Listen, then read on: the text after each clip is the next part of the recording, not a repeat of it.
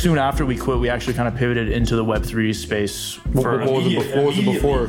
So we quit. And I remember I moved from Colorado to Austin, and then I get to Austin, wake up the next day. So it's been a pretty cool. You definitely get some bad apples, but definitely. Yeah. So question for the audience too, and actually showing that you understand aside from just a few bullets. There's a lot of psychology to it too. Because I remember this one. You guys asked me there's been kind of advice pieces in this space where if you're, especially early in your career, go to work at a startup, you're not going to go to an Amazon or a Facebook and be an entry level or one above that. You'll shoot straight to middle or top just because.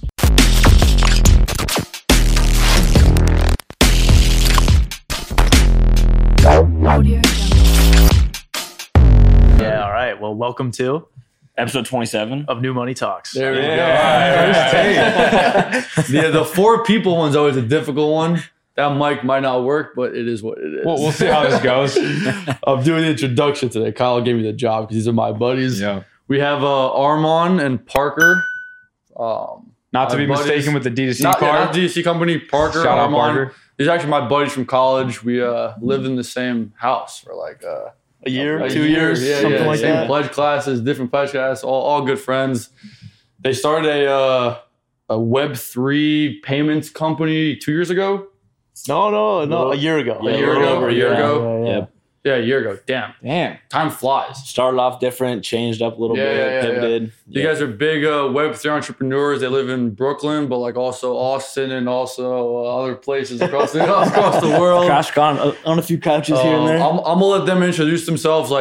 Tell me exactly who you guys are, what you guys do. I think it's the first Web3 people that we've had on this, crypto type of stuff. But a lot of guys and girls who do watch this, get it. It's e-commerce guys, agency guys, just people new money people, right? This is obviously part of new money. I don't want to butcher what the hell you guys do. So the founders of Peaze.com now, not I. Yep. For you. Yep. So give your 3 minutes on what the hell Peaze is, who the hell Parker and Armand is, and talk to the people. Talk to us, but talk to the people. Yeah. Cool. All right. Yeah, we can maybe start with Peaze and then get into our personal backgrounds. So essentially, Peaze makes it really easy for any end user to use what's called a Web3 app. Web3 apps are powered by crypto. They're built on blockchain. And as a result, as an end user of these crypto apps, of Web3 apps, you have to have a wallet. You have to have crypto. You have to manage your gas. You have to do all these things. It's really complicated.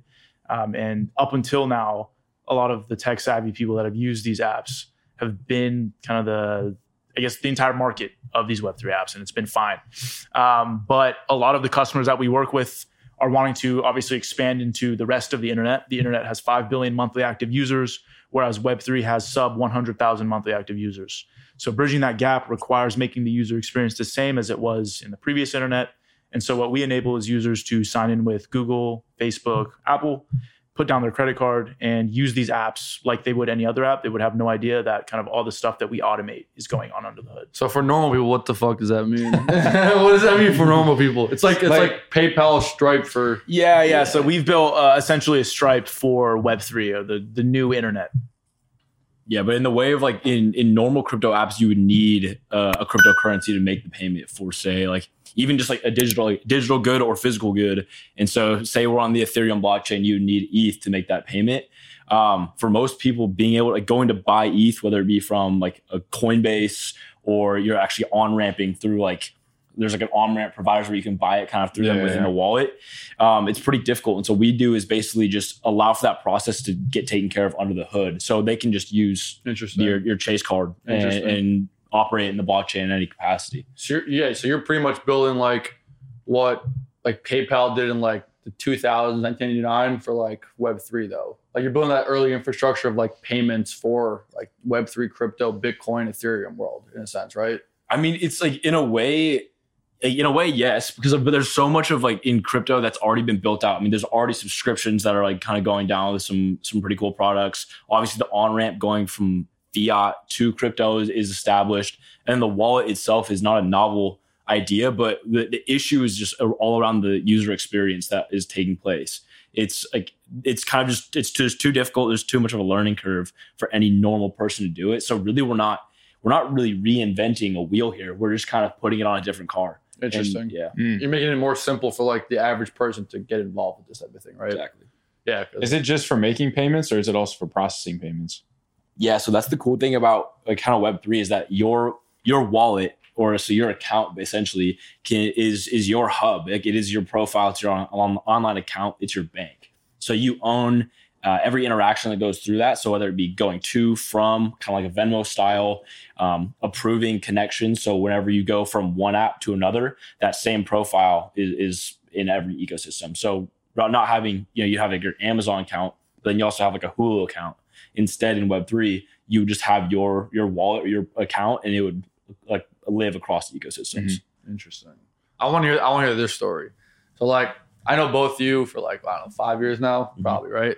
Tell me the origin of how the hell this whole thing happened. Because pretty much it was like, we were in school, we got out of school, and then it was like Parker and Armand started texting me. I was like, what the hell? When like, to me, it made sense, but it didn't really make sense. I want to hear like, how you guys like came up with this? How you guys like started working together?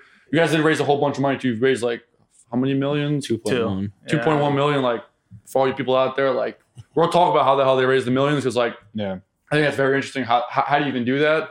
But like, tell me the origin story. Like, how'd you guys come up with this? How'd you end up moving to New York to do this and all this type of stuff?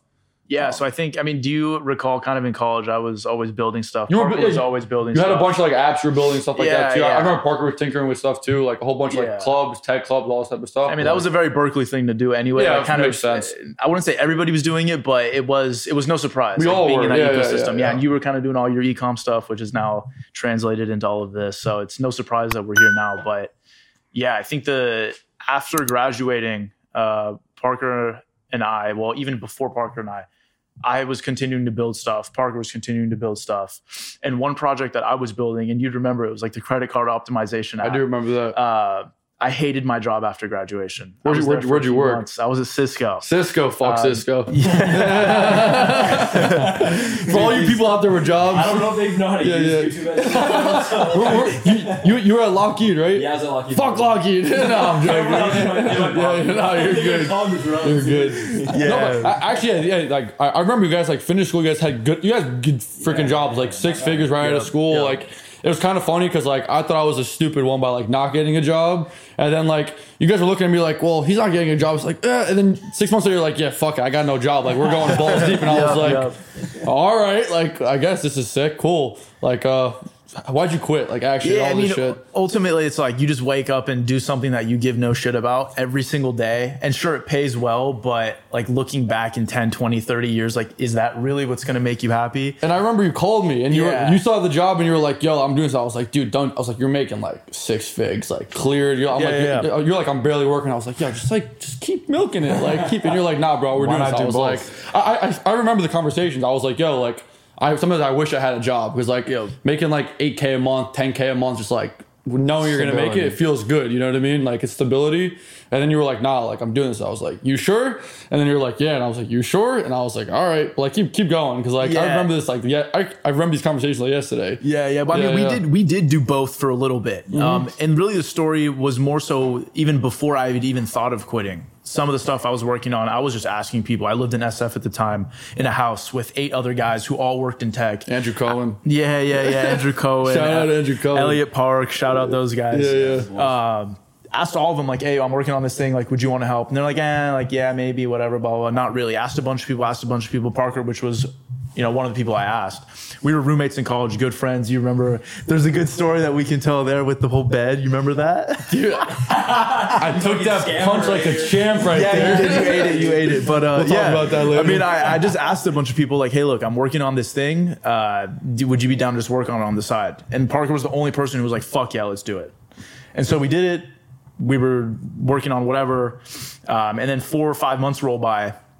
Both of us hate our jobs. It's not like it was strenuous work or anything, just super unfulfilling, and knowing like, hey, if we can take this thing, blow it up into something bigger, not only will we not regret wasting time in the future, but also like there's always that what if. Like, what if I had started that tech company, and what if I had become a billionaire when I was 20 something years old, for example? Like, that lingering thought would have always killed me, and I know it would have killed you. So in February, when we had no traction, nothing really. We were like, hey, let's just go for it. What year is this? February 22. So a little bit over a year ago. Was kind of like when I called you. Yeah, I remember that. Parker was like, hey, let's do this whole thing. And Parker was like, yeah, fuck it, let's do it. We had been talking about it this whole time. That was like the Skydeck YC time, all that stuff, right? Yeah. So that was even before that. Well, so YC was like the apps were like a month after that, and then we got interviews in April. So anyway, I mean, stuff moved so fast. But Y Combinator for people who don't know what that is. We quit in February and then just went for it, and then soon after we quit, we actually kind of pivoted into the Web3 space. What was it before? So we quit. And I remember, like, I moved from Colorado to Austin. And then I get to Austin, wake up the next day, and he gives me a buzz. He goes, I got this idea. Okay. Anxiety attack. I was like, we just quit our jobs. Like, I sold my... What was the idea before? Like the credit card thing? Yeah, oh, yeah, God, yeah. Basically, say, open your phone. I'm at CVS. What card do I remember. Yeah. And then get this, like we're making the jump into crypto. And I was like, shit, I better start reading. Neither of us knew anything, but it was just some research, talked to a few other people, and it just made sense to do it at the time. So made the jump and didn't look back. Yeah, 100%. Kyle's like, what are they talking about? I always like look back and I'm like, could I have juggled both in terms of having a 9-to-5 plus doing the entrepreneurship? But at the end of the day, you got to pick one and go all into it. It's like, do I want to have a 9-to-5 and have a more like chill life, or do I want to fucking unlock my full potential? Yeah. And I think he that's what it comes dropped out down of school. to. Oh, no. Yeah. So like my sophomore year. I told the story a few times on the podcast. So Amit put me on ecom. Okay. You guys like make sense. Yeah. And then I put my buddies on ecom through Amit. Like I came home one summer and I was like, yo, check this out.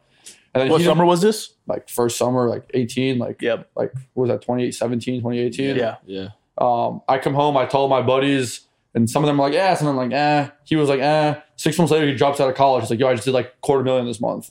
And I'm like, how? He's like, oh, e-commerce. I was like, yo, it's real. And he was like, yeah, it's fucking real. And then he did like a few $1 million months and like, yeah. But like, school's not for everyone, work's not for everyone. So like, we get it. You know what I mean? I mean, ultimately, like you're talking with your boys about it. I mean, like that's like, it's in all the conversations. So at the end of the day, like you want to work for yourself. You're going to be miserable if you're not, and like just make the jump. 100%. Yeah, when you're in your 20s, you got fucking nothing to lose. So for me, it was kind of like, my parents wanted me to obviously stay in school because they wanted stability, because they came from stability, and then it was actually through my dad creating a business and then like having that get fucked and crumble and like them losing all their money, that he was kind of like, now he had the taste of both, where he had the stability, he had a business that was doing very well, and then it didn't do very well. And it was like, he was just like, for you, I want stability, but if you want to go this entrepreneurship route, don't do all of these things that like I did that caused the demise of my company. But they were always like on the fence on both sides, where it was like, yeah, we want you to stay in school and like do both, sure, but stay in school. And I was just like, listen, I got to go all in on this if I want to make it work, and I can go back to school whenever I want. Same thing with a job, with a 9-to-5. It's like, if you leave and you pursue whatever you want to pursue for 3, 4, 5 years, you can go back to that whenever you want, but you don't always have the opportunity to capitalize on like a market trend, like crypto, Web3. Yep. And like if you guys were like, oh, I'm gonna wait like 2-3 more years until I have maybe a little bit more in the bank, a little bit more stable, a little bit more that I can invest in it. It's so funny because I was telling you those exact words. I was like, yo, get a little more money, like. Dude, it's the excuses. As soon as you make that first excuse, they just start compounding, and then that's why people end up like never leaving, because I'm at my job for 3 years. If I stay for a few more, and it's like my equity starts vesting more. Yeah, exactly. Yeah. So it's like you just like, before the excuses can even come, you just gotta like cut it cold turkey. Like, I'm just gonna go. Yeah. Even the excuses, I don't think are the biggest thing. It's like you wait a few years and then you get married and you buy a house and you buy a car. And you have a kid. And now it's like you can't quit. Mm-hmm. You got dependence. You got to fucking jump off the cliff and just build the parachute on the way down. Yeah. Literally. So you guys started building a parachute over there. So like, what happened next? So you guys like, he's like, yo, Web3, and then we made a PowerPoint. It's different, or at least the approach we took was different, where we built a demo and just started networking around. And obviously, like, how it went with Chris Quinn. Chris Quinn was the first investor. Shout out Chris Quinn. Yeah. You're coming on here eventually. Yeah, you got to get on here. Yeah, I've heard that name too many times for him not to come on. What happened? I said I've heard that name too many times for him not to come on. 100%. Yeah. Now he's obligated. He's the guy. Yeah. So you introduced us to Quinn. He had a blast talking to us, I guess. He introduced us to a bunch of people that he knows. Yeah, really made the whole thing happen. Introduced us to who they know. I mean, that's how VC world works. They don't really invest alone. They invest in herds. So they introduce you to who they know. If they can come to kind of come to consensus on you and what you build and you as founders, then they tend to kind of give you the deal. So for the average person, what's a VC? First of all, people don't even know what the hell a VC. Like we know because we went to Berkeley. Like what's a VC? What's a VC? Yeah, like a venture capitalist. A VC is a venture capitalist. Their job is to invest funds that they get from LPs or liquidity providers. Yeah. Limited partners. Dude, we were at like a VC happy hour and they're talking like margins and all this shit. And we're like, bro, I just build shit. TPL is this. And I'm like, what the fuck is TPL? Like, oh, I'm in AUM, man. Like, wait, sorry, we're too degenerate in the crypto space. Pretty much like rich people give other rich people money to like find them ways to or not rich people. Like rich people could also give not rich people money. That's fair too. That happens. What's up, New Money Talks fam? Quick one for our sponsors over at AdCopy AI. Tony Mastalone and his team have produced one of the most revolutionary marketing tools to date called AdCopy AI. And what it does is essentially harnesses the power of AI in order to lead your acquisition systems and strategies for your marketing efforts, right? So whether you're selling physical products or digital products, it is much more tailored and targeted for marketers relative to something like a ChatGPT. And I want to really quickly show you how it works. So let's say my buddy's company, Javi Coffee, he wants me to run ads for his brands and populate ad copy. What I would do is I would come over to the AdCopy AI Chrome extension. I'd click create Facebook copy and I'd provide some inputs, right? So this is the input category. So this is going to be javicoffee.com. Target audience are going to be young Starbucks addicts. And then, you can also have selling points populate directly from the product URL. And they have something called a creativity amplifier, which is really unique. So the more creative you make it, the more kind of obviously creativity they can pull into the copy. It might not be incredibly accurate for what it is that you're going to be selling. And so you have to kind of play around with the creativity amplifier, right? So if you make this very low, it's going to be a very cookie cutter response depending on your inputs, right? So it might be like regurgitated, but when you have the creativity amplifier up, it gets very, very creative and it can spit out some really cool outputs, right? So I'm going to go ahead and click on generate Facebook ad copy, and we're going to let AdCopy AI do its magic. Boom. So we have elevate your coffee experience. Tired of the same old Starbucks routine? Meet Javi Coffee, your new coffee obsession. Crafted for true coffee lovers, our premium microdose coffee concentrate packs a punch of flavor and energy in every drop. This is so good. This is something way better than what I could do. Honestly, what any other human could likely do. And it generated that in seconds. And pretty soon they're going to have an update that directly imports this into your Facebook ads manager. So you don't even have to leave the platform, right? So shout out to Tony and the team over at AdCopy AI. Definitely check out the link in our description if you're interested in getting this for you, for your brand, or for your agency. And make sure that you tell Tony or you tell the AdCopy team that New Money Talks sent you so you can get that New Money Talks discount. Now back to the podcast. Sometimes too, yeah. But in like the standard sense, a venture capitalist's job or a venture capital fund's job is to take money from rich people, invest into companies to then blow up and give those rich people back more money. Yeah. While also taking what's called a management fee. So that's how they make their money. The 2 and 20. Yeah. 100%. 2 and 20, 3 and 30. I guess it's going up. No, it's going up. Inflation, man. Inflation. But it's like instead of investing in like stocks or in a traditional company, you're investing in a company that maybe is more of a startup style and has a lot more upside. But there's a lot more risk to that as well. And like the model is like you invest in like say 100 companies in this space, like Web3 space, and like if one of them becomes like the next Airbnb, then it makes up for all of those losses in a sense. Plus way more, and you make a shit ton more on top of it. They're pretty helpful too, especially in the tech space. A lot of them are pretty hands-on, and like they take bets on young founders. Obviously, we were 22 when we got our first check, and so it's like they're like operational support, sales strategy, marketing, and then like how to hire, how to like manage a team. So I mean, they do offer a little bit more than like just capital. I think traditionally it was just like here's your money and like. Fuck off and like good luck. But I think it kind of like as the Silicon Valley movement kind of came on, it started to become like an actual kind of like community. So it's been a pretty cool. I mean, you definitely get some bad apples, but definitely. For the most part. So question for like the audience too, like to tell the audience, like how long does it take to raise $2.1 million? Like how long does that process take? There's a lot that goes into that. You get it all at once. You get it like no, so it's not all at once. And it's really dependent on market conditions. So that's like the first thing we can talk about, where certain markets will be really, really hot. And so you can raise faster. You can raise at what's called a better valuation. So you don't dilute as quickly, which means you don't give as much of your company away, all these different factors. But for us, the market was really, really good and hot when we first started for a few weeks. And then it went really, really bad. And so it took us a while to raise. But honestly, all in all, it took us 6 months to close our round, which isn't that long. That's like an average turnaround. But we raised our first $1 million in 9 weeks. So it moves fast, and then something goes wrong, and then it slows down, and then it took a while to get those. And does someone just write you like a big check, deposit your account, and that's it? No, like the first little bit of the round was 3 people, or like 3 groups that kind of that took that little chunk. Chris Quinn being one of them, which was like awesome. But they all knew each other. They're all intro through Chris. They're all friends. So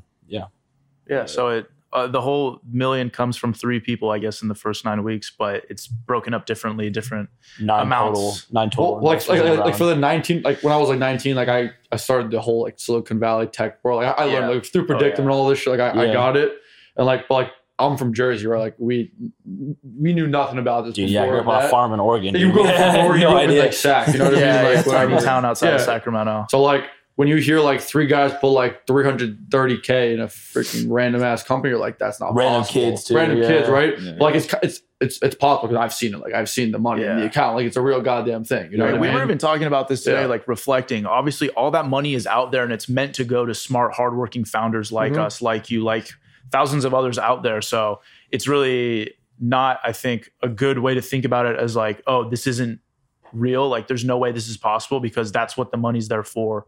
That's what the money is there for. Yeah, 100%. Yeah, and there's billions of it. And so it's definitely like a challenge though, for sure. Sure. It's not easy. There's so much that goes into it. I mean, like obviously like, the product, it all revolves around product. You need something that's actually gonna like return them the fund. That's like they're not gonna make the investment unless it's gonna like, of course not. Their return on it's gonna be like because like these things aren't like a 2 second, like to make Peaze doesn't take 2 seconds. It takes it could take like 2 years. You know what I mean? Yeah, and they don't want that. They're not looking for like quick flips, right? Where they're gonna like just even like 10x the company and then sell. Like they want like 200x type of stuff. So I mean like. And then like you have to go. So you get product one. You have to build the damn thing or have some sort of beta, like demo, something to show for your. Yeah, careful. But then it's like the deck, how to actually pitch. Remember, we actually pitched you first. You know, really? Like our first pitch was like testing, like how the hell we were. I remember that. Yeah, you guys were doing the PowerPoint with me, like the deck and everything. Yeah, and just give feedback. You know, which honestly, at the end of the day, is bullshit. Like not your feedback. Not your feedback. Deck itself. Your feedback was epic, but like the decks, like I don't think for. Oh, interesting. No, talk about that. Yeah, we had 126 like VC calls and 126. Yeah. There you go. So it's not like the first 3 people give you millions of dollars. Yeah. Took 126 conversations. And 117 no's. So it was like. Those were conversations, not people that we sent our deck and our information to. So we probably were in contact with 300-400 VCs. Damn. Of which 9 invested. So do the math. I don't know. What is that, like 0.3%? So like 1 a day for a year kind of thing. Like maybe 2 a day for half a year. Like 3 or 4, like, and like 2 at the same time. Yeah. Like, and they keep shitting on you saying, go fuck yourself. Yeah, but I mean, at the end of the day, like the deck is like an intro. It's like when you email someone, like it gauges like interest. You're not actually like sitting there like clicking. Like I think that's the one thing about like entrepreneurship and business classes in school that they get it so wrong. It's like you have demo day. You're gonna sit through and like click through your PowerPoint like you're in 4th grade, like you're doing like a speech in front of your class. Like it's more of like an organic conversation, sharing vision, and like actually showing that you understand aside from just a few bullets. There's a lot of psychology to it too. Because I remember this one. You guys asked me like when they tell you valuation, what do you say? Oh yeah, you guys the market. Oh, every single time. So and then they laughed at us. They know what you're doing right there. I remember one of our like good friends now and like early investors, Blaine. Like we were I was sitting around getting coffee with him in Miami. And this was right after we had talked. I mean, I think we had this. This was April. Early April. It was like April 5th. And he was like, so, what do you guys think in terms of valuation? I was like, oh, the markets will price us. And he literally just starts laughing his ass off. He's like, who the fuck did you talk to? I was like, oh, well, my buddy Johnny knows Chris, who knows the barber, who knows the. So pretty much it's like, Because like the valuations, like say you get valued at like, I don't know, $5 million and they give you $1 million. That means they're going to take 20% of your company, right? Yep. So that's why you don't want to say the valuation, because like the VC might be thinking it's worth 10 million and you might be undervalued and be like, say 5 million. So then you literally lost like 10% of the company with like a stupid conversation. So I told them, I was like, when they ask you the valuation company, just be like, yo, the market's going to price us. And a real VC knows, like, damn, these kids know the stupid answer. Because, like, think about it, like, literally, like, a split second can make a 20 minute valuation or a 10 minute valuation. And now, literally, you just lost, like, half of your equity off a stupid comment. You know what I mean? Like, you never want to make the first offer. Don't make, exactly. It's like simple, like, negotiation, simple, like, game theory. Like, you play that game, and, like, when he laughed, like, he's like, all right, like, we got a winner over here. I mean, it's easy to create an idea of what a valuation would be if you have prior sales and, like, business momentum. You guys didn't have you guys had nothing. Well, and that's what happens, like, Series right? A's and, like a true, like, I don't know, we did, like, a first money in around, like, pre-seed, seed, whatever you want to call it, but, like, later on rounds are always like equity versus price round. Actual math, not like just here's a number. I want to ask you guys actually something people don't talk about in like this is like more like tech podcast we've ever done, so it's kind of interesting. People don't talk about like the paperwork and the lawyers and the money. Like you guys use VJ, right? You guys are good with that? Yeah, he's great. Like on Monday. So like talk about that, because like it's not just like, oh, like God gives me money and like I have money now. It's you have to do a whole bunch of like paperwork back and forth and signatures and wires. Like what does that whole process look like? It's it actually wasn't. I mean, like there's so many tools out nowadays. Like we use Clerky to like actually like incorporate the whole thing, get started. Like Stripe Atlas has their product functionality, but like really there's like the safe. That's like how to raise. What's it called? Clerky? We should get a sponsor on Clerky. Clerky, we're coming for you. Clerky, it's just like an incorporation tool. You pay like $700. It's like Gust, this type of thing, like Gust Launch or whatever it's called. Like similar. They take care of like all of like equity, like the paperwork and whatnot. And then I mean, really for like a safe, it's like a standard YC document that came out in like the early 2000s. It's just like you don't really change any of the like anything that's in the document. Just like status quo of the industry, pretty much. Yeah, you just send it like it's like you basically send out with valuation, the amount that they're gonna invest, signatures, and then they call you, confirm wire details, and you're done. It's so simple. It's crazy how simple it is. Yeah, it's like is that like an ink file or like a legal Zoom? But if you're raising, like what that company, Clerky? No, it's like what's the company like to make an LLC like for $300? Ink file. It's like that, but for incorporating, but for like making like Delaware C corps, pretty much. So like also they don't make LLCs, make Delaware C corps because like tax purposes. It's like you need 10 million shares and like all this crap. I know all the crap. Don't, if you're doing a Shopify brand, don't do that. Just make an LLC. It makes life a lot easier. Funny enough, I have a Delaware C corp, and that just like screwed me when I just made really? Why? It's just a bitch and a half, because like then you have to do like the franchise tax in Delaware every single year. Yeah, you have all these vesting shares, so like taxes are different because it's not a pass through income. So like it's like taxes like a C corp type of thing. It's like a whole bunch of different things. File your 83B. File your 83B. That screws up your taxes too. Only do that if you know you want to raise money from VCs and stuff and all this type of stuff. The other piece of advice too that I think we had on the last podcast was like, don't just incorporate right in the beginning. Like, when did you guys actually incorporate the business? We did. We did incorporate that. What was the reasoning not to? Well, because like for example, like we haven't even incorporated like a podcast, right? But it's like there's no reason, like if you're not making like bringing any income in, like why am I even like gonna waste? It depends on what you're trying to raise or like the speed at which you're generating revenue. Like, like how much before you guys raise money to incorporate? Like we incorporated in October. We raised in April, and it's like oh shit. But I mean like it was so you guys were ready with all the paperwork. Yeah, just getting in place. And ultimately it worked out because like that was like. In the going through diligence, like it will show me all. Like you kind of got everything organized. Yeah, got you. Okay, but you guys knew it's something you want to build up. Like I guess that advice is more so for people that like they want to test out a business and they might not be in it like long. There's like 19-year-old kids starting a drop shipping store right now that like worrying about LLC. $300 making LLC. They won't make any bank sales. account. They have no sales, and it's like like. Don't worry about that. Like, just figure it out as you go. Well, you can still do that like in our position too. Like, we could have gone like the accelerator route, like through like there's a ton of like TechStars and Berkeley Skydeck that you did. Yep. And like they'll help you through all that. Like, you just need to come with them with an idea. Mm-hmm. They're really there to like hold your hand. YC is more like not YC. Like VC is more like on your own. Yeah. Like you're in the mix. You know Moise Ali, right? You guys know Moise Ali? He sold a company for like $100 million, like a deodorant company. Native Native deodorant. Yeah. He has a brother named Sully, like Suleiman Ali or something like that. He's like big in like SF tech scene or whatever. And he was saying like he had a company that he was raising a bunch of money for. He incorporated it an hour before the first wire got sent to his fucking account. He's like, oh, the VC was like, what's like the bank account? He was like, give me a second. He's like, give me a second here. He's like, yeah. So like, nowadays you got like fucking Mercury. You can make a Mercury account. Yeah, Mercury account in 2 seconds. Oh, I don't know. I don't know how that's going right now. No, that's probably banks are scary. Banks are scary. Yeah. I feel like I would trust digital banks more than I would physical. Like, I don't know. That's just me. Like, I just trust Chase and Bank of America. Yeah, Chase. Chase is not fucking going anywhere. No.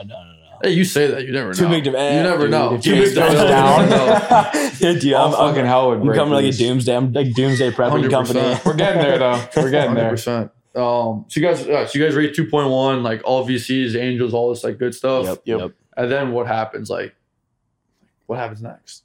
I mean, you're like you're raising, but you're still like running a company. Like you're still building product, you're still selling, you're still trying to like hire me. As soon as we got our first check, it was like we got to build a team. People. Yeah, you definitely need a team, which I think is probably like for like young founders, like we've seen it from like our friends and then us personally is like just like finding a team and operating that team is definitely like a fun but difficult learning. It's the hardest part. And these aren't cheap team members, aren't they? Engineers aren't cheap. Software is not cheap. Yeah. You're saying like 200 type of stuff, like 250s. Like it's kind of crazy. Well, I mean, when the starting salary for like an intro engineer at Amazon is 250, it's like.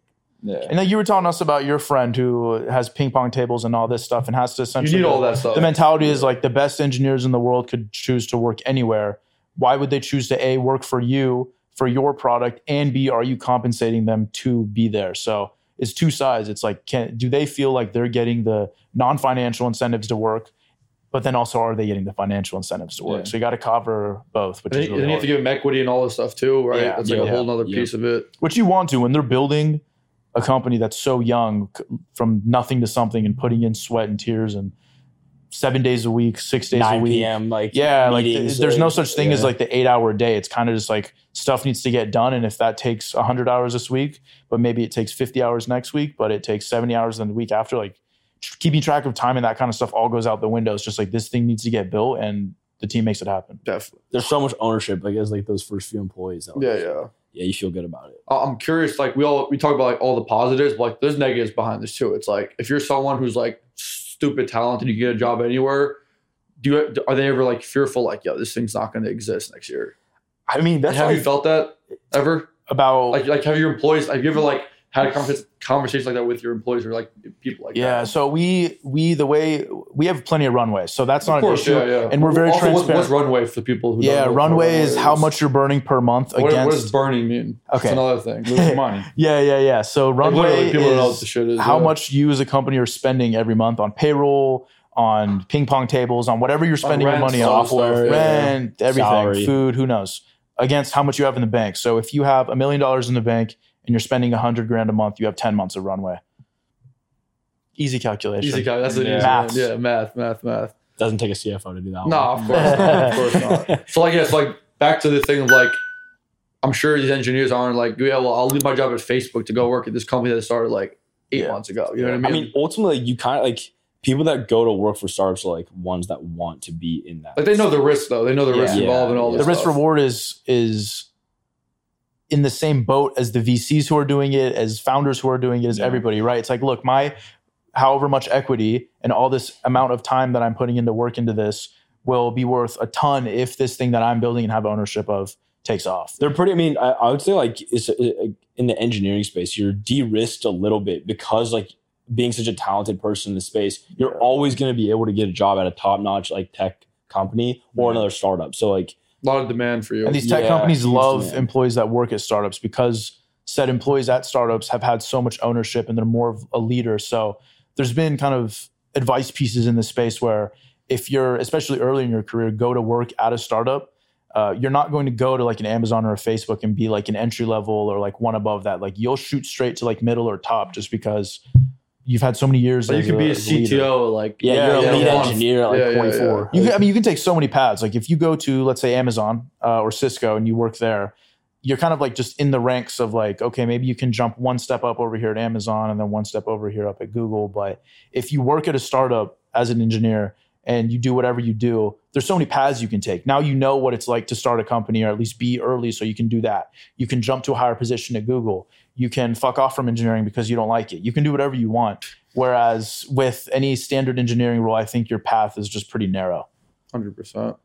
How do you guys split roles between what each of you guys do too? I'm curious of that. Like, what do each of you guys do? Yeah, that's evolved a lot. I think at first when it was just us two, it was like I was coding and he was doing basically everything else. And we would cross communicate and like product decisions would cross communicate. And then it's evolved into, we've hired a team of engineers who are a lot better at what they do in coding than any of us could do. So it's good to delegate that to where the talent is available.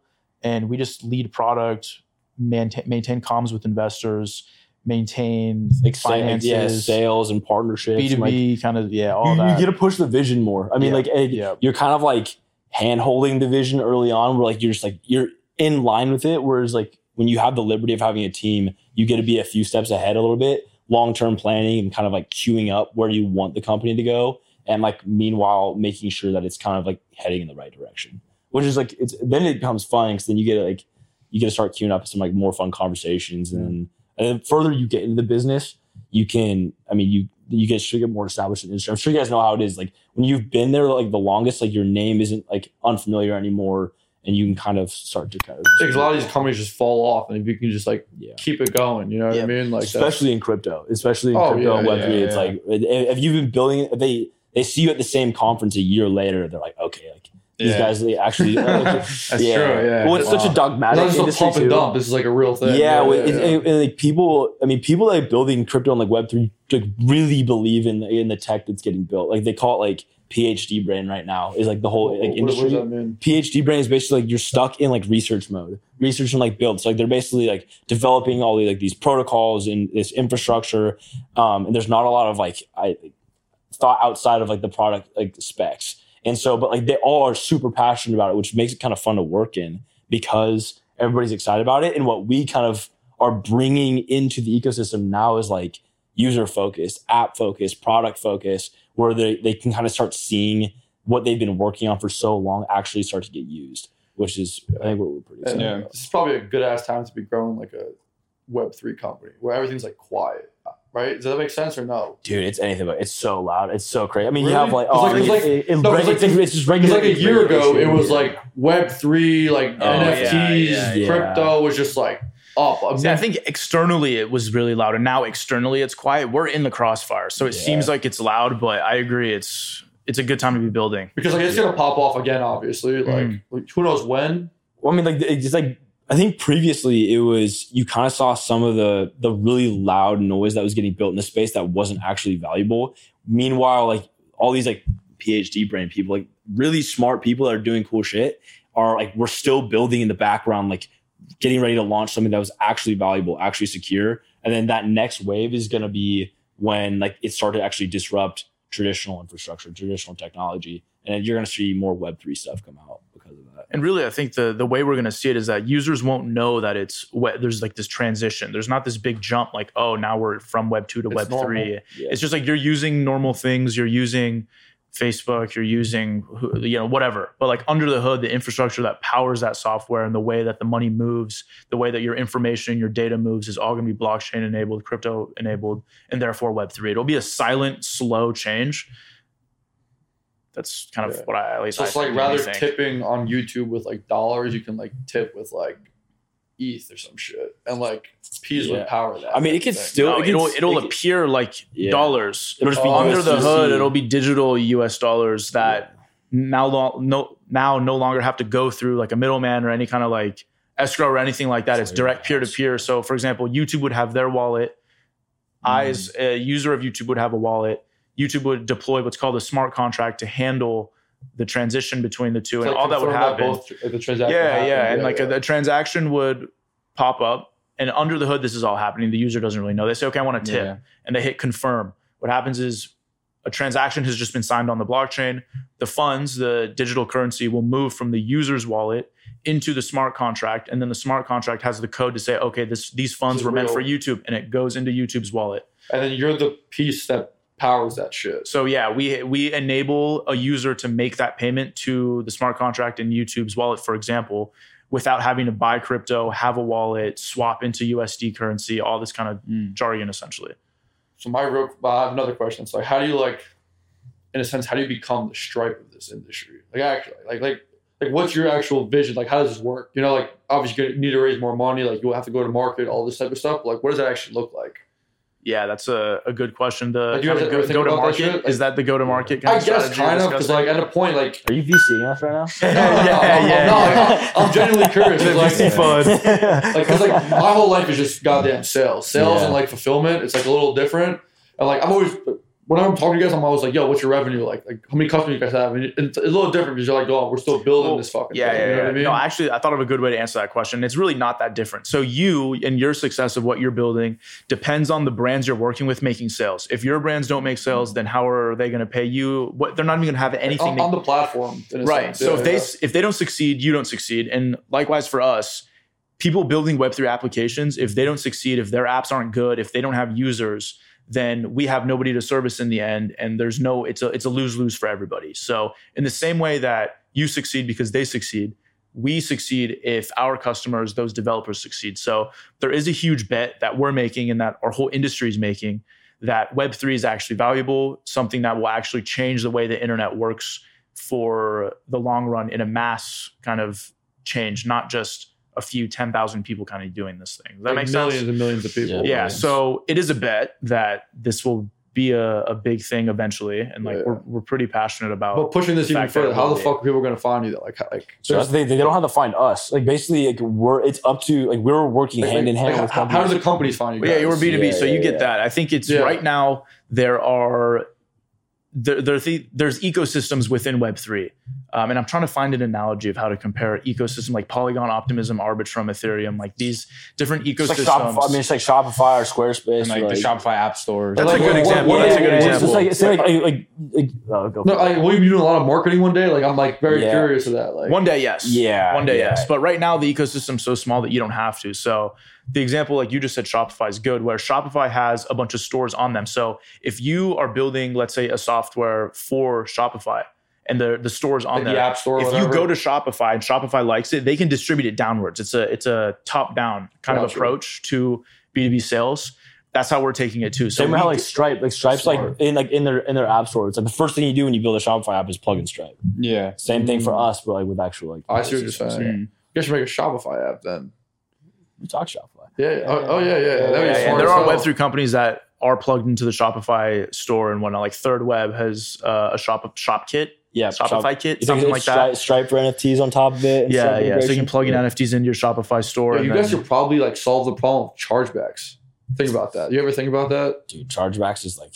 No, but with the how so? What are you thinking? Yeah. Well, you have all this smart contract and shit. How the fuck does that work? So you're confirming that like that transaction happened and that's real as hell. It's not bullshit. It's not bullshit. Fraud. Yeah, crypto definitely solves that. If it's crypto based. Dude, chargebacks are big. Like, for example, we were talking about this before. Like we've had clients charge back before.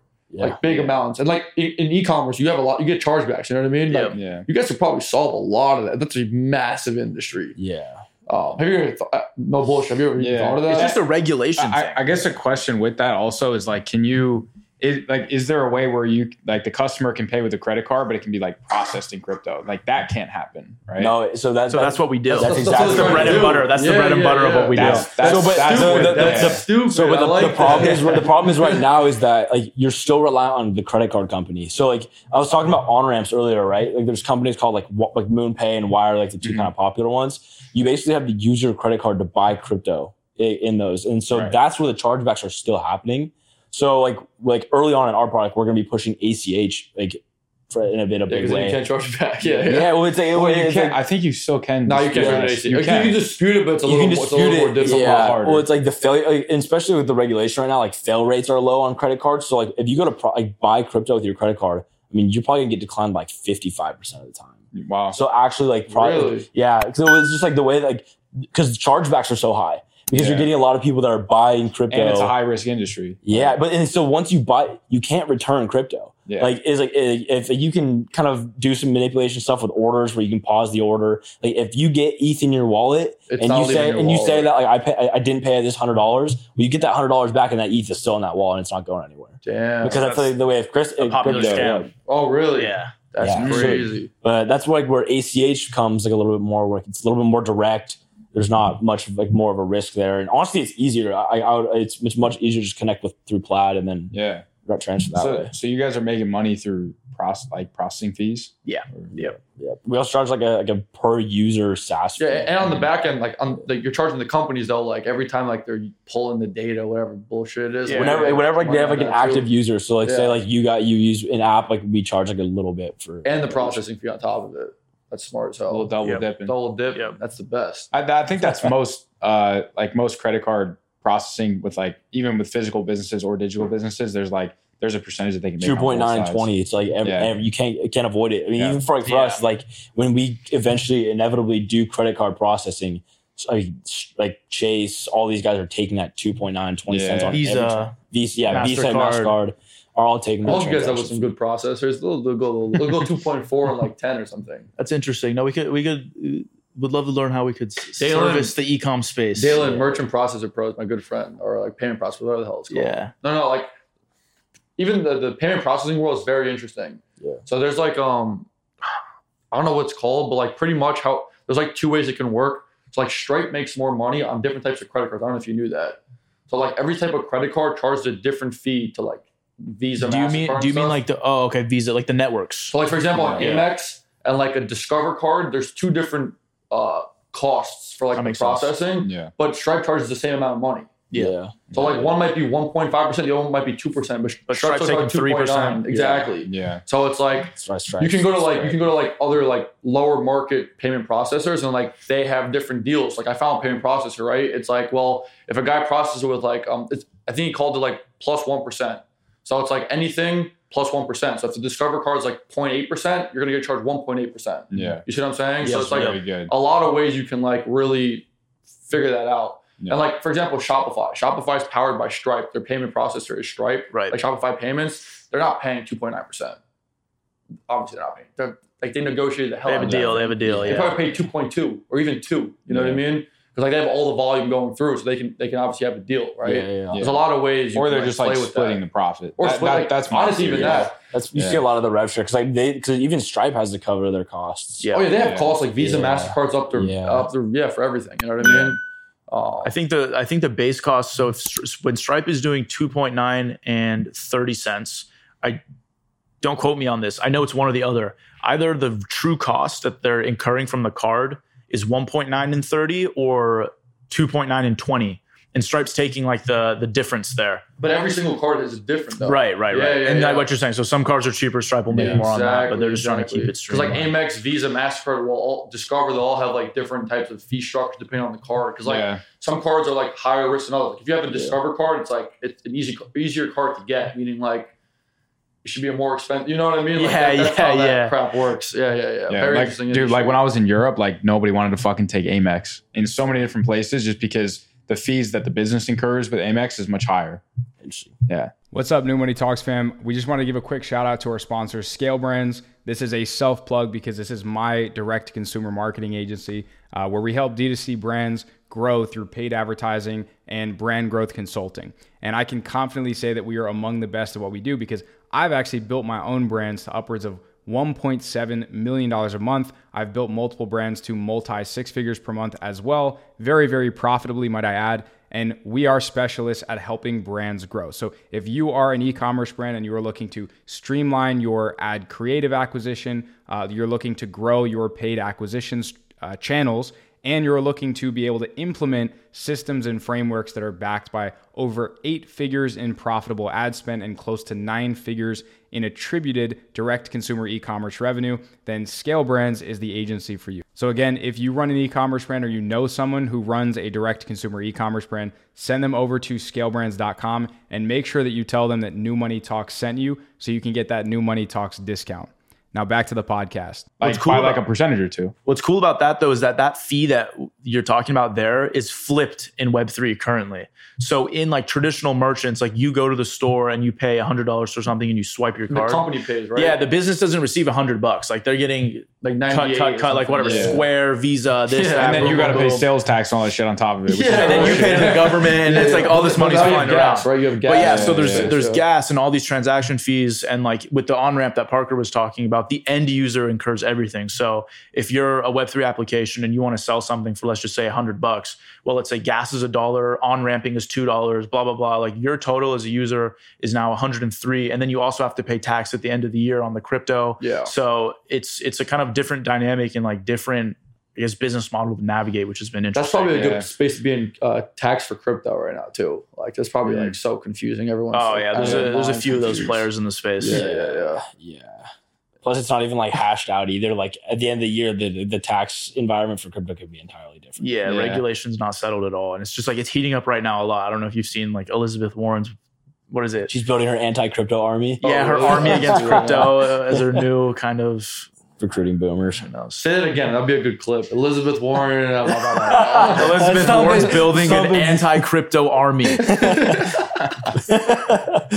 Vote Elizabeth Warren 2024. I think another interesting thing that people can learn about is staking. We were talking about it before, but like there's like a some guy used to like a lottery crypto company or something like that. Yeah. Like run people through that and also what staking is, because I think like some other people can make some yield on their money. Oh, you got the terminology down. Yeah. As opposed to about it. Well, like APR. APR. I mean, so like rather than go be in a bank, you can make like 8% staking somewhere. You know what I mean? Dude, some of them had at least at one point they had like 50% or 100% or 1,000%. Like, how is that possible? And how long does that last? I mean, that's like Ponzonomics. Those days are done. Those are Ponzonomics. Ponzonomics. I mean, so staking basically is like when you as a user have like the base token of a blockchain, and you basically lend it to these chains to then prove like in like these validators and like allow the blockchain to continue to run, and they basically pay out like a certain amount of like fees for the funds that you. It's almost like a dividend, like lending. but for crypto. It's like you're borrowing out crypto. Yeah, and like in the like the Web 2 world, basically Amazon has a warehouse of computers, and Amazon bought all those computers and pays to run all those computers. AWS. For example, AWS and all that, and that's what powers most of the internet. Like, and I mean, Facebook has their own servers and stuff, so they do their own thing. But like Shopify and all that, I don't know if Shopify has their own servers, but they probably don't. It probably runs all through AWS. Even Stripe has AWS. Yeah. Well, in Web3, ideally, the way it's supposed to work is that random people all over the world have computers that they give up to the blockchain, and in return, they get crypto. And so when you stake, those are the funds that are kind of moving around the network. Now, obviously, I said ideally when I said this because that's not what's happening. There's big crypto companies that are node infrastructure providers that just run software through AWS, and then they're taking the fees for gas. So it's this whole twisted thing. Interesting. Ideally, it's me and you. We have a computer sitting in the corner, and it's beeping and booping, and it's making me Bitcoin. And that's what mining is. That's like there's like we can get into all that. There's like different ways. We got fans in the room. Yeah, full blown. Yeah. Actually, this is good for the clips. Talk about who's the guy with the curls and fucking SBF. Talk about that. Sam Bankman-Fried. What happened? How did that like affect the industry and like talk about it? Like what was the name of his company? I forgot. Right. FTX. He basically just like took. I mean, they were just like a TD Ameritrade or like anything like that. Basically, the way like a crypto like centralized exchange works. And he basically just took the funds that you invested in it and then like gambled them on leverage and lost them. And his own hedge fund. Well, he had two companies. He had FTX and then he had Alameda. And Alameda was a hedge fund that would take crazy risks on essentially what's called shit coins. So there's real crypto like Bitcoin, Ethereum, Matic, all these coins that are blue chips. Prince Floki. Yeah, sure. But Jake lost like 10 grand on that. See, that'll happen. I lost some money on like some weird coins too. It'll happen. Like in doggy poopy coin, whatever. It was supposed to go to the moon and then fucked me over. But yeah, so they were just taking people's money that you would deposit into FTX. Let's say you bought $1,000 worth of Ethereum on your FTX account and said you have $1,000 of Ethereum, but they took that $1,000, shuffled it right to Alameda. Alameda then was just placing, $5 billion, $8 billion bets on this and this and this. Eventually, because of a few things that happened in the crypto space. They had a massive, I think it was like $12-15 billion hole in their balance sheet, and then it came out, and then just everything kind of toppled. So people wanted their money back, and the money wasn't there. It wasn't there. Yeah. They lost it all. So and that's like the difference between like when we say like the words like centralized and decentralized. So like these centralized entities, like those investments are just like hashes on in an Excel sheet, basically. But what's a hash? Like, I mean, basically, like, oh no, just like, data, just really, information. Yeah. So it's just, like how I was saying, like it says you have $1,000 worth of Ethereum, but like you don't. They're just showing you that. So it's just like literally a number. Well, that's like all of us and the money in our bank account. Like, exactly. That's the whole thing. That's the whole reason that we have this vision for like a decentralized, like self-owned future is like. When you are investing in a decentralized exchange, so you're interacting directly with the blockchain, you own every single like coin that you are buying. Like those numbers in your wallet, like that's yours. Yeah, like the bank isn't like going and investing that somewhere. Because you can go check like the chain, like prove that like this wallet owns this amount of like crypto, owns this NFT. It's all proved. It's all open ledgered. So like you can like if you have $100K in the bank and you go to the bank like I want all $100,000 right now in $100 bills, they'll be like freak out. They'll be like, we're calling the police. Yeah. Right? Like that was a good clip too. No, right? Like literally. If I have like say $250,000 in the bank account, you'll shut down the bank. And I want it tomorrow, and I'm like, hey, they're like, we don't have that money here. You have to make an appointment, and like, who are you again? It's not really your fault. Like, if you want to take the $2 million, if like someone was like, hey, I need $500,000 in cash to like do this marketing stunt. Like if like Kylie Jenner was like, not happening. It's not happening. You know, they gave it to some family. Mr. Beast. Huh? Imagine Mr. Beast. Well, how did they do that? How much shit he has to go through to try to get? He has to own his own bank probably. What happened? On his own bank. Oh, because he has to. I mean, he has to have that cash. Well, because he needs like $100,000 liquid, like for the videos or whatever. You know what he said that he does? Like he openly expressed that he'll actually take fake money in like the giveaways, and it'll say, "Oh, win $100,000 in his fake money." But then at the end, he'll have to like write them a check, or he'll have to like wire the money. So he doesn't actually give out cash because you won't get the cash. No way. You can't. No way. So that's what you get. That's the Web3 you can just like copy and paste their wallet address and then just send it to them. I'm always scared of this though. What if you put the wrong wallet address? It's lost. Yeah, gone forever. I think I did that once, but it was with a very small amount of money. Fortunately, I was like paying for like a graphic design or something from an editor who's in like Sri Lanka, right? And otherwise we would have had to do Fiverr, and it would have been like way more fees. It would have taken a lot longer. So I sent like $50, and I like must have mistyped something. Just like never got to him. Yeah. And he like literally like screen shared his wallet with me. He's like, dude, like I'm not joking. Like I didn't get this. Like here's my wallet. Like all the transactions. And then I looked at the numbers. I was like, oh fuck, I must have like fucked it up. Yeah. Does that not like scare the world though? Like no, it does. Because there's a lot of fucking letters and numbers you got to copy and paste. Random ass, like it's a random ass block of numbers. And that's ultimately like the UI UX user interface user experience of Web3 is really bad. But that's essentially where Peaze comes in. Part of the reason Peaze.com. Peaze.com. Peaze.com. Follow him on Instagram, Twitter. I see you guys Twitter. tweeting. No Instagram. Just launched a blog. Just Twitter. Yeah. Also blog too. Nice. Medium. Nice. Yeah. Medium. Yeah. The whole. We're not stopping. I'm just like. The whole setup of it all. It's kind of like I'd say it's a mind fuck, because if you think about AWS and all the computers that they control, and we're talking about like showing you that you have $1,000 but you don't, essentially like.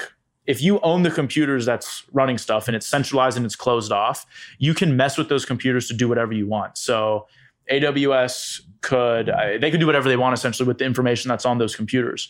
But with blockchain and decentralized networks, all these computers around the world they're not owned by a single person. And so if one computer says, let's say you have $100 in your wallet, and one computer says, no, John actually has 50. The other computers are going to say, no, fuck you, he has 100. And that's what like the validator space does. And these computers are always talking to one another and making these computations to validate against one another's and basically cancel out bad actors so that the information, one, stays true, and two, stays decentralized. So no single entity like a bank or an FTX or anything or government can freeze your accounts, can lie to you, can do anything bad. So you put your trust into software, into software, into computer, into the infrastructure. And the infrastructure has been laid. So it's just a matter of people trusting nothing, right? Because you can't just give your money to Chase and you trust Chase as an entity now. It's really giving your money to nobody or anything. It's just kind of there and it exists in software. Trusting that you actually own your own money. And trustless, permissionless, decentralized networks is what makes blockchain and makes Web3. And it's like a concept that's a mindfuck, but once you get it, it kind of clicks. It's like, oh shit, my money's mine. If I have $1 billion in my wallet and I want to send it to my aunt in Sri Lanka or whoever, nobody can tell me no because it's mine. Nobody owns it. But Chase could tell you no. So, or charge you a $4 wire fee that takes 3 days. Your family and their bank might not even accept it over there. So like, even if your bank says yes, they may say no. I'm gonna tell you the scariest thing about wiring. So I bought a house 4 months back. I had to wire. Congrats. Thanks. Yeah, I had to wire 300 racks, right, like that. Yeah. I'm sitting at Chase. And I'm like, type it in. Type cities like confirm. I'm like, dude, I guess wire number. I'm like, yeah, sure. Like, yeah. I'm like Joe. Like my partner. I'm like Joe. Like, is he good? He's like, yeah, I guess. Sure, it is. And then he's like, okay. He clicks the button. I'm like, okay. So my money's not in my account. The money's not in that account anymore. What the fuck? It's just in the air. So it was like 3 days in the air, and I'm just hoping. I'm like hoping to God. And so I keep calling. Like there was a escrow company. I keep calling like, yo, like, are we good? She's like, oh no, we haven't received it yet. I'm like, yo, like you're sweating bullets. I'm like, yo, it's like whatever, we're young. It's a lot of money. And I'm sweating. And I'm like, I was like, please call me when you got it. I go to the lawyers. He's like, did they get it? I was like, I don't know. No one called me. But like, I hope this solves all these problems. I think it does, right? Yeah, with get there within blockchain. seconds. So with blockchain, like, okay, let's even say there was a 3-day period in crypto, which there isn't. Stuff settles within like 10 seconds to 60 seconds. But if there was, it's all obviously between all these computers in a public network. So I don't need to go to Chase and then Chase kind of look in the back and then tell me anything, which is kind of what situation you're in, or an escrow that looks over here and kind of does that. You can use what's called a block explorer. So you just paste in your transaction number or your receipt number or whatever you want to call it. And the information is public and accessible at all times. So if you were in that situation, you'd just be sitting there hitting refresh and it would just be like processing, pending, whatever. The crypto yeah, so you can see it at all times, and you can see like, oh, this is how many validators have checked if this transaction is valid. Like how many computers have been like, yo, this is a real transaction? Yeah. Okay, that makes sense. It's like pretty much like hundreds of thousands of people have been like, yo, this is a real transaction. Like it's coming through. Yep. And then once you have a certain amount of like validators, and it's like, okay, essentially, this is legit. Yep. I like Interesting. That. So like my question to you guys would be, like what happens if all banks started adopting like a Zelle style where it's pretty instantaneous, no fees? Like if all banks adopt that and then they remove the limits, what would the disparities or the discrepancies between that and what you guys are doing be? Yeah. So do you have anything else to add? Because I'm thinking about Silicon Valley Bank now. Yeah, I mean, so these banks still trusting. Yeah, these banks are still giving out your money to, they do like loans for homes, and then some of them like SVB will invest in like government bonds, blah blah blah, with no revenue. All that, all throwing shade. So yeah, I mean, if a bank is holding, let's say $10 billion, and they bet on government bonds, and those interest rates raise, and now that $10 billion is worth $1 billion, the money's gone. So like you're still trusting a centralized entity not to fuck with your money, and time again it keeps happening. So that's the biggest piece. Is your money's really not your money, so even though you can move it around. When you transfer that 10K Zelle, like it's really just but it's just digits on a screen. It's the whole FTX thing. It's like, yeah, you have 10K in your bank, you have 10K. Oh, the 10K is now John's. Now John has 20K. Is it really there? Like they're just saying on the screen. And they just hope to God at the same time, not everyone wants that money. Bank run, pretty much. That's what everyone hopes. Because like when you wire 10 grand, like there's not like a truck that's coming and picking it up from one bank and bringing it to the other. It's not, not at all. If like everything made sense, that's how it would have to be. That's what you would hope. That's how like yeah. But that's not what happens at all. Yeah, just everything's on the screen. Yeah, and also money's not real, right? Because the government's just printing it. So yeah, it's fucked. So yeah. Now let me ask you guys this, because you might have a better grasp of this than I do. If you print the entire, if you double the world's currency in like a year, right? You go from a supply of 100 trillion to 200 trillion. How is inflation only fucking 8%? You know what I mean? Like, how the fuck does that make any sense? Is it actually? It's like, I mean, you get it's pretty archaic all over, and I mean, government's the one that's kind of telling you what the inflation rate is. Like, who knows if it's actually, because they look at different things like the price of like eggs, milk, and like chicken in like a few states or every county or something. I don't know. It's just some weird calculation. I mean, it's kind of like the stock market, and like you look at the S&P 500, and it's like, well, that's not an accurate representation of the U.S. economy, because it's like the better, more stable stocks and companies that there are. You're not taking the average of the market. If you actually did take the average of the market, it'd be fucked. It's also heavily manipulated too by 100% investment banks and all that stuff. So yeah, and so when people, because like, you know, and I've asked people have asked me, and it's like, well, if the economy is not doing that well, then like, why is the market still going up?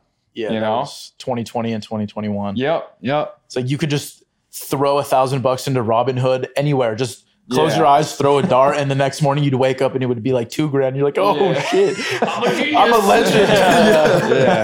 Freaking Wall Street bets. That was like the highlight of COVID. Yo, Wall Street bets. What was up with that? January 2021. Yeah, dude. I was just sitting on the couch, like freaking day trading on NMT and all this garbage. Yeah, I was at your place and I was like, bro, I just threw a bunch of money into BlackBerry and Nokia. You're like, what the fuck, bro? It's like we just went back 2 decades. Like, it would have been a banger investment in 97. Yeah. Remember in 2020 when like COVID hit and like we were sitting in the triple? Yep. And we just watched CNBC all day and it was like negative 3,000 every morning. And I was like, yo, I'm depositing all day. And you were like, what? I was like, yo, buy QQQ. I was like, buy Shopify. And you were like, I think you did buy. Oh, you made me a lot of money. You made me a lot of money. No, but then like it went up and then like now it's like here-ish. It's gonna go right back up too. But like you have to hit people where it's like when they're hurt, bleeding, like everyone's scared as shit, and then that's when you hit. Like that's what I'm saying. Like right now, I think a good time in crypto for that because like maybe within like day to day, like within your friends, like it feels like all crazy.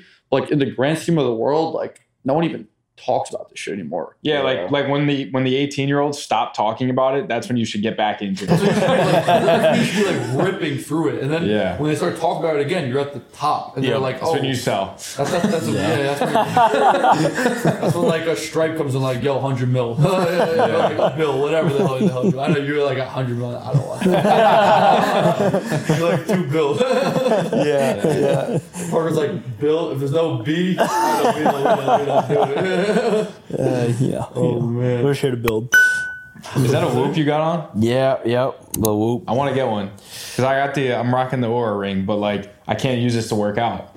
Yeah, so it's like it's really good for tracking. Like, I mean, obviously like, there's great metrics on it. You get like sleep, stress, workout, but like there's no button to activate when you want to work out. You can't like end the workouts. Like that's the only way you have to have your phone on you. Yeah. Like if you run, right? Like if you go for a run, you don't want your phone on you. Like, yeah. So it's like the reason I ask is like I have been, but I'm becoming more of like a health nut, and I think everything should be a little bit more health conscious. We got the ice bath on the balcony. Dude, yeah, it's epic. It's the best. I mean, like I definitely. It's all bullshit. Freaking living on DiGiorno. It's all microwave. First in the morning, but like, real question, what's like your routine? You guys get up at like 6 a.m. and all this bullshit, or like? Dude, that's so it's not that extreme. I mean, you see all this stuff all over the internet where it's like he does all this 4 a.m. He gets up at like 5:30. Well, it's fine.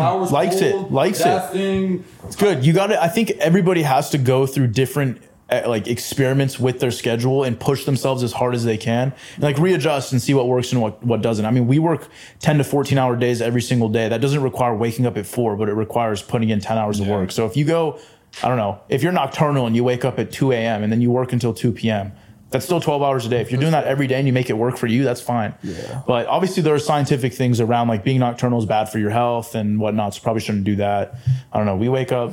I mean, we definitely like in the morning early and just work, but not 4 a.m., 5 a.m., not like that. Yeah. We've gone through cycles too. Like there's times like where we're getting up much earlier, working out in the morning, and then like working throughout the day, and then like stuff was like optimized around the nighttime. You didn't want to like ruin the schedule. Whereas like now, like, you know, we're still getting up like pretty early, and then like working more in the morning, so we have more meetings stacked then, and then working out at night. Just like, I mean, it's kind of like you kind of shift. Like I did the whole like 4:30. I was like 4:30, go run for like 3 miles, go like to work, and then work out in the afternoon. It's like, okay, it's just burnout. Yeah, I mean, at the end of the day, like your job isn't to like, I mean, your job, you're only being healthy so you can be better in your job, right? Yeah. And like, obviously you enjoy it. It's like stress relief, good for you, all that kind of jazz. But like at the end of the day, it's like, how can you just be optimal for what's really important here? Yeah, I think most people, they try to revolve around like the concept is you wake up and you just do the hardest shit first, and then the easier and more enjoyable shit throughout the day. Do you guys kind of do that as well?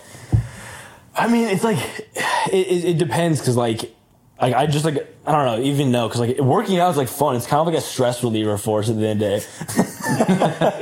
How do you get the ring light? It's like working out. So it's definitely hard, but like I wouldn't say it's the hardest thing we do every day. So it's like now it's like we just get up and get after it because like we just have more shit in the morning to do now. Like at night we're still pushing ourselves hard in the gym because like we've always enjoyed it. It's like the one way that like I don't know, socially we just BS and hang out and have a good time while doing it. We're still going hard, but it's kind of a way to unwind at the end. Dude, I just can't. I can't stay consistent when it's an afternoon workout because I'll just end up working till like fucking 9, 10, and I'm like, fuck, I don't have any. Like if you have a long day, you can't get to it. That's why I just have to like start my day with a workout. Yeah. And I think that's why we did do the morning for a while and it was pretty good, but like now it's just kind of like I don't know, it's just the schedules have worked out, and like plus we're traveling all the time too now, like in the next couple months, so it's like honestly it's just wherever you can get it in. So like we say we work out at night, like usually it's like 7:00, but like we'll have meetings that run until whenever you go later. Real question for both of you, 'cause I know you guys pretty well, like whatever, we live together, I punched you in the face. We'll go through that, but like legit, have you guys gone to a fight yet? Like Us? No. Like a real fight? No, not even like a half fight or a mini fight. It's just I don't know how it hasn't happened, but it's been. You guys like probably will, but like it's we both have big personalities. It's like it's not that neither of us are confrontational. We're both pretty confrontational and like pretty intense. But I think at the end of the day, like we just have a great understanding and relationship with each other. Where like we just over communicate. That's probably why, right? Like neither of us are like timid. It's like if something's like pissing you off, you're gonna be like, "Hey, yo, like this and this," and the other person's gonna be like, "Well, nah, fuck you, this and this," and then it's like, "Oh, okay." It's like, so sometimes that's it. Sometimes it's like fuck me, and sometimes it's like that's also just guys. Like I feel like a company run by 2 females would be totally different than a company run by like. And we just met like that female yesterday. I mean, she was a beast, but her business partner was a man. Imagine if it was a woman. I can't imagine how much more conflict and how many more crying nights she would have. She has 2 a week. She cries like twice a week. She said. Kind of crazy. Well, dude, running a company's hard. Like, I'm not much of a crier, but like if I was, I'd be crying a lot. But you're down bad, and it's like you can feel it. Like some days it's like, Parker's pissed the fuck off today, or like for like a month it'll be like, Armand's pissed the fuck off. Like it just comes and goes, and like the highs are really really high, but those are much rare, and the lows are really really low, and those are more frequent when you're. You guys have come like. 2 peas in a pod. I watch. 2 peas in a pod. We're just 2 peas on the pod. Oh my god! Fucking Eminem over here. Just shredded Eminem. 8 Mile and we're on 8th Street, but it's like whatever. We call our moms a lot though. Jake does that shit. Dude, no, I mean at the end of the day, it's like Jake calls his mom. no one. I don't even talk to my mom to like complain or like offload. I just call her like, "Hey, what's up?" And like she just talks about like I walked the dog and did this, and it's like there's calmness in this world. It's not all like chaos and this person and that person. We also realize it's like this is like. Sorry if the investors are watching, but it's all bullshit too. To what degree? It's all bullshit, but it's bullshit. Like everything we do, like we could be like fucking homeless in like the middle of like Malaysia or something. Like all this is like fake. It doesn't matter. Like it doesn't really matter. You can do Fugazi. It's all Fugazi. Like you only need like $50K a year to like live happy and like be a normal person. You know what I mean? Everything we do is like literally like 1% of 1% of 1%. For sure. And like. The problems that we do face, like, they're big problems, like they're important problems, but like in the grand scheme of life, like, well, I mean, that was like advice, honestly, that we got pretty early on. Is like we were meeting with some guys that had been successful and that were like potentially going to invest, and like our buddy was like, "Don't bullshit them, like don't give them this whole like, oh, I'm out here to change the world and like build this." It's like, you want to do that, like you want to build cool stuff, you really truly do believe in what you're building, but at the end of the day, like it's still kind of an ego thing, like money motivated. You want to make money, you want to like. You want to just drive a successful company. Like the success factor might even be bigger than like the money factor, where it's like you want to just like drive something that wins. And like if you're not winning, then like what's the point of doing it? And then people are motivated to do that, and like are the ones that are actually gonna you said like if investors are watching, like investors' whole job is to invest to make money. We're all here. Like the top of the list, like what are you doing? And Make they play money. the whole game where it's like, oh, we do this to like find big vision. It's like, dude, you're here literally to make billions. Well, I mean, at the end of the day, the big, like the Airbnbs, the Ubers, like the big disruptors are like the ones that are gonna like, yeah, you have a vision, and it's like a vision's gonna do really well in the market. It all goes hand in hand. Yeah, It's all hand in hand. That's kind of people don't talk about that. I think they don't talk about the fluffy crap. At the end of the day, dude, it's like I'm here to make money. Like period. Like period. Like I mean, motivations to make money can vary, but like at the end of the day, it all boils down to one thing. And like money, success and money, it's like hand in hand. Like if you sell a company for $1 billion, even raising $2 million, like that's a success in itself. Like there's money attached to it. Like what we do is like there's money attached to it. Like yeah, you feel good on the success, but also it's like yo, there's still a number there. Whether it's fake or not in the Chase account, it's still like put it on chain. Got anything else? I'm sure this is a good conversation. So you guys are what, about like a year old? Yeah, a little over. So my question to you is, if you were to go back to when you like the inception of the company, what's something you would do different? Ooh, we talk about this. I think the way we raised might have. I'd alter it. Yeah, I think I'd alter it because it's so hard. We're just free to go over that. We're just skate by that one. Go on. I always ask like serious questions, and he finds he's over there fucking whispering in your ear. Yeah.